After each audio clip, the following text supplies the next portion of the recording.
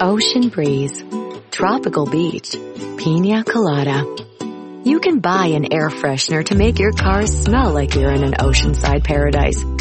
Or, better yet, you can point your car toward Daytona Beach and come experience the real thing. Visit DaytonaBeach.com to discover all there is to see, do, and enjoy along the world's most famous beach.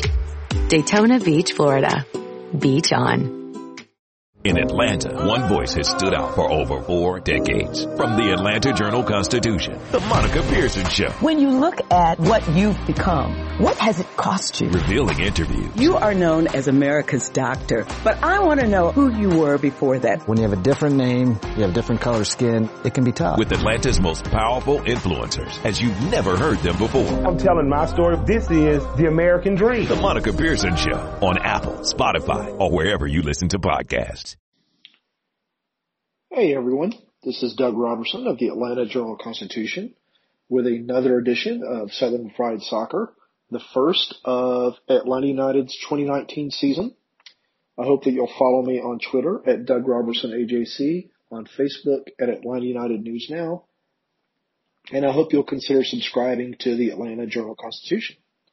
I am talking to you from beautiful San Jose, Costa Rica, where earlier tonight Atlanta United was defeated by Herediano 3-1 in the first leg of their CONCACAF Champions League opening game.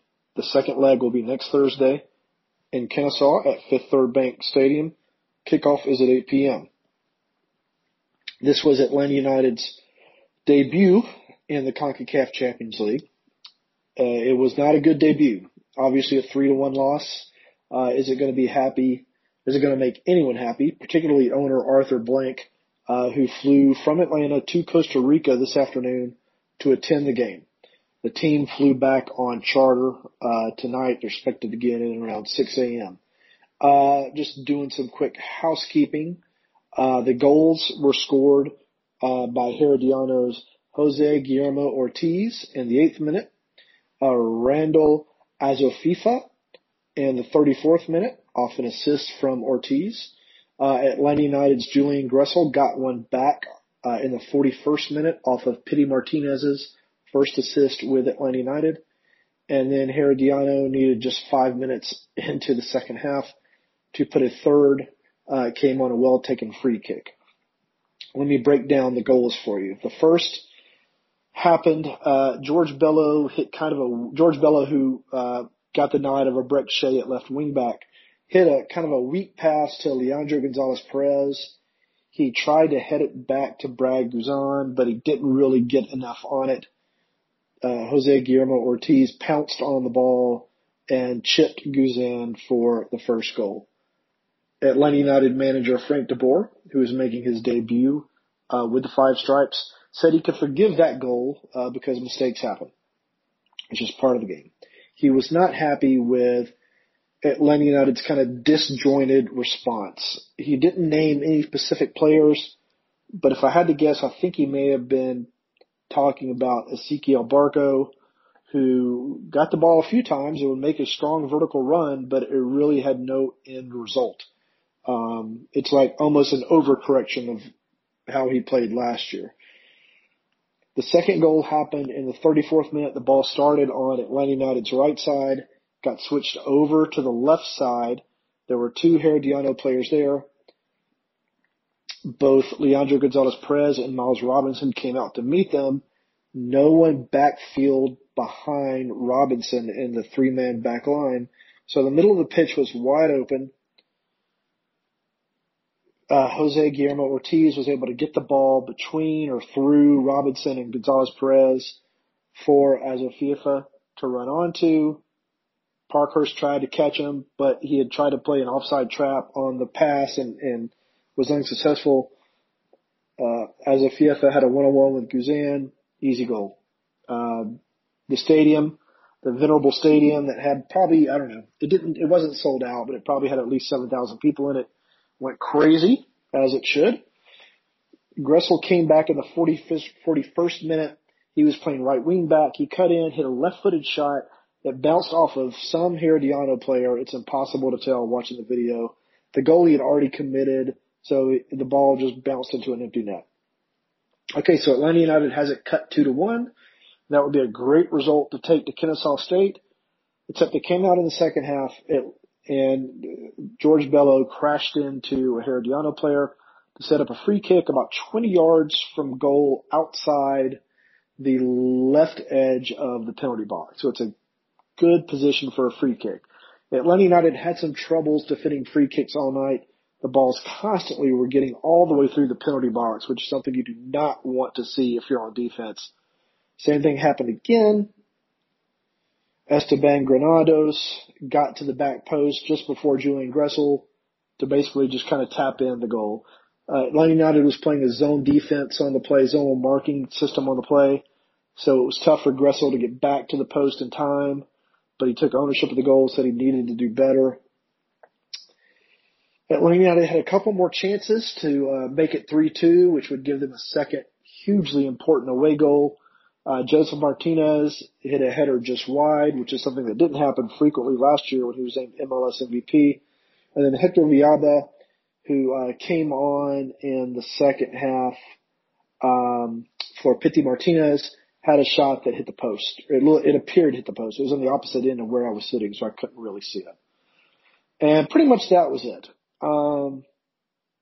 After the game, Frank DeBoer was – it's hard to tell if he's happy or sad. He's kind of a monotone kind of a guy.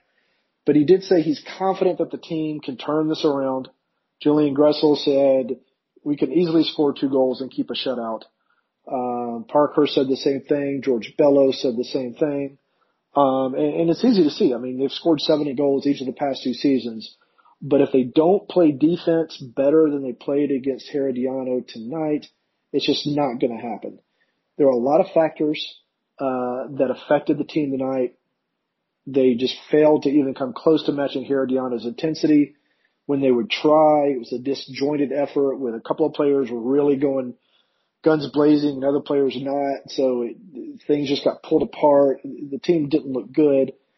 The turf was a factor. You couldn't complete a short pass on the turf because the ball just rolled all over the place. It was hard to have a good first touch.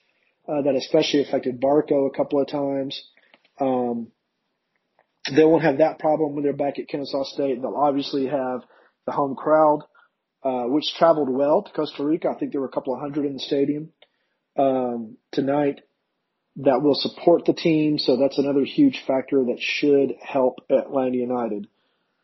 On offense, the team it didn't look the same. It kind of was trying to do this kind of the equivalent of a basketball half-court set offense, and it just didn't really work. There weren't any chances being created. There wasn't someone like an Almiron who could just beat a couple of guys off the dribble all by himself. So we'll see if they work on that. They lost the middle of the field a few times. I thought Larinowitz and Rometty both had some trouble keeping up with Herediano's surprising speed in the middle of the pitch. So we'll see what happens. But Atlanta United does have a little bit of history on their side. They got blown out by Houston in last year's season opener, came back and were unbeaten in their next 8 or 9, I think it was.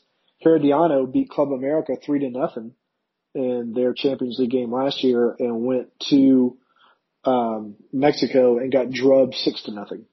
So, it's not beyond the realm that Atlanta United can turn this around, but it is going to take a lot of work. I'm going to post a lot of stories in the morning that I hope you'll read. It's been a fun trip here in Costa Rica. I want to thank the Atlanta Journal-Constitution again for sending me.